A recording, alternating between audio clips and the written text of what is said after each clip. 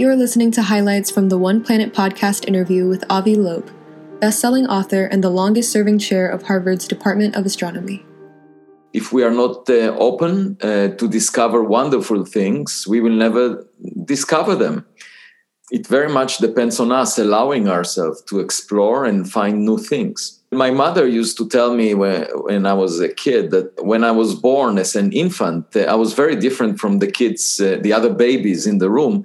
I was looking around with open eyes, and I should say that that's where it all started. Once I got out of the womb of my mother and I started looking around, I was very curious. And the great privilege of being a scientist is that you don't need to give up on that curiosity. You can maintain your childhood curiosity. And I take full advantage of that. What is special about kids, and by the way, I wrote my book, Extraterrestrial, for the young people.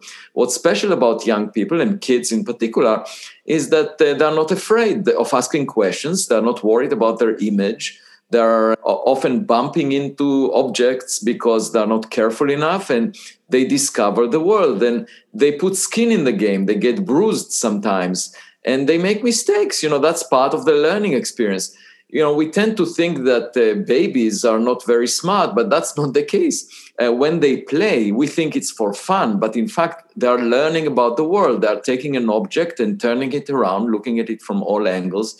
It now turns out that it's very difficult to actually train a robot to behave like a baby because a robot that is trained for a particular task, if you change the circumstances a little bit, the robot will get confused, will not be able to cope with that. Whereas a child is much more flexible in thinking. And part of it is the play that the child approaches the world with, trying to figure out what things are and allowing to look at things from different angles. And, being a scientist is exactly like that. You are trying to look at evidence, at clues, and very often the evidence is incomplete. You're not sure about how to understand it, how to interpret it. So it's work in progress. You're trying to figure it out. You put possibilities on the table.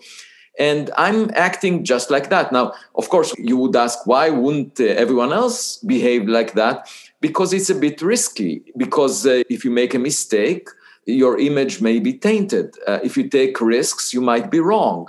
So most adults, once they mature and become adults out of their childhood, they are careful. They don't want to get bruised. They don't want to make mistakes. They want to maintain an image that looks much better than they are. And this motivation of maintaining an image prevents taking risks, prevents innovation. And that's why, you don't find many people that do it. In fact, I find many more that do it in the commercial sector, in companies like Google, Apple, SpaceX, Blue Origins. There are groups of people there that are taking much more risk than the people in academia that are worried about their image. And so that's the fundamental difference. I was asked by the Harvard Gazette, the official newspaper of Harvard University, what is the one thing I would change about the world?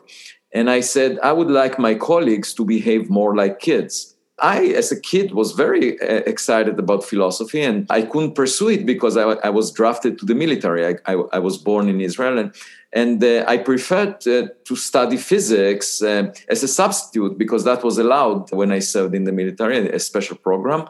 And then I became an astrophysicist by circumstances. But I realized that even though it was an arranged marriage, I'm actually married to my true love. Because in astrophysics, when we study the universe, we are addressing fundamental questions that used to be part of philosophy using the scientific method. I'll give you a couple of examples. One is, how did everything start? What was there at the beginning of the universe, around the Big Bang or before the Big Bang? This is a very fundamental question. How did everything start? Another question that we address scientifically now is, are we alone? Is there another kid on the cosmic block? And if there is that kid smarter than we are? I have two daughters, and when they were very young, they were at home, and they used to think that they are the smartest in the world and that the world centers on them because their world was the home. But when we took them to the kindergarten, they saw other kids and they realized that they might not be the smartest. And that was a shock for them. And if I would ask them, they would obviously tell me that they prefer to stay at home because this way they can maintain the illusion that they are the smartest in the center of the world. So we as a civilization, we didn't mature yet. We didn't go out of our home and find others. And I really think it's a very important goal for the future for us to figure out whether there are neighbors around other stars that may be smarter than we are. If there are civilizations out there that are much more advanced than we are, they might look at us just like we look at ants. They might think we are nothing special. There are lots of ants on a sidewalk when you walk down the street and you don't pay special attention to any of them. So it's quite possible that in the hierarchy of all possible animals in the universe, we are not near the top. We are somewhere in the middle, quite typical. A lot of things like us existed, because the sun is a relative latecomer. Most of the stars formed billions of years before the sun. And if they had civilization like ours around them, those civilizations were billions of years ahead of us. And so we might not be first, and we might not be even special. And I think the one thing I learned from astronomy, studying the sky over decades, is a sense of modesty. We should not assume that it's all about us. The ancient Greek philosopher Aristotle, he argued that we are at the center of the world, that there are spheres centered on us. And that was just like my daughters, thinking that we are at the center. And for 1,000 years, people believed him because it flattered their ego. And then Copernicus and Galileo realized, oh no, actually it looks like the earth moves around the sun. And the philosophers at the time of Galileo put him in house arrest. They said, we don't want to look through your telescope. We know that the sun moves around the earth. And the only problem is this maintained their ignorance. Reality doesn't care whether we ignore it or not. And the earth continued to move around the sun. So we are not at the center for sure. And then, people thought, oh, maybe the sun and the earth are very special. But then it turns out now, as of last year, we realized that about half of all the sun-like stars have a planet the size of the earth, roughly the same separation. So what we find in our backyard is not special. It's not privileged in any way. And so the moral of this story is you should never assume that we are privileged, that we are special.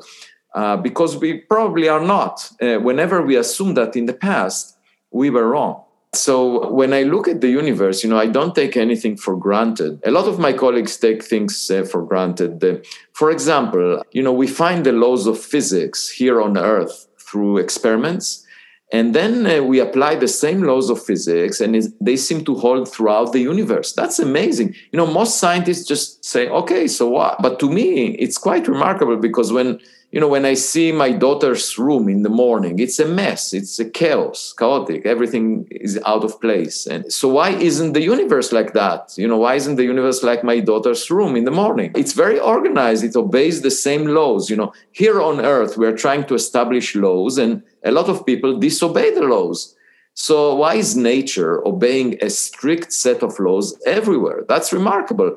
Also, nature is sometimes extremely beautiful. Every morning at 5 a.m., I see the sunrise, and it looks different every day, So nature is remarkable. And I developed this deep connection to nature when I grew up on a farm. And I'm much more connected to nature than to people, because what matters is the evidence. You need to pay attention to nature. Science is a dialogue with nature. You have to listen to nature. A lot of people think of science as a monologue where they say what nature is supposed to be. The other thing about people is, very often, they try to bring you to their point of view, irrespective of whether the evidence is there or not. There is this story about Socrates.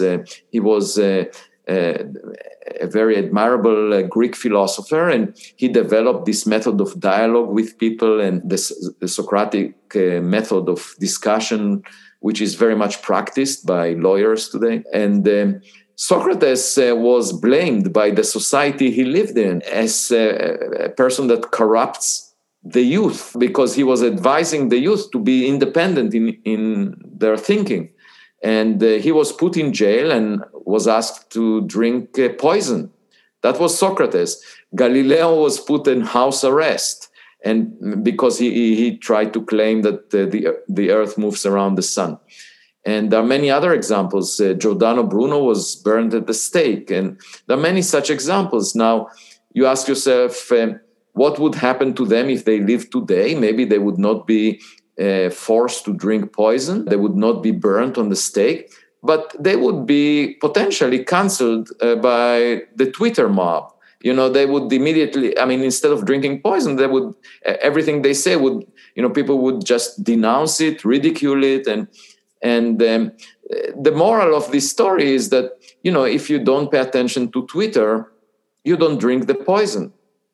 And you can think independently and creatively and pay attention. In basketball, the coaches often say, keep your eyes on the ball, not on the audience. What happens on social media is you keep your eyes on the audience rather than on the evidence.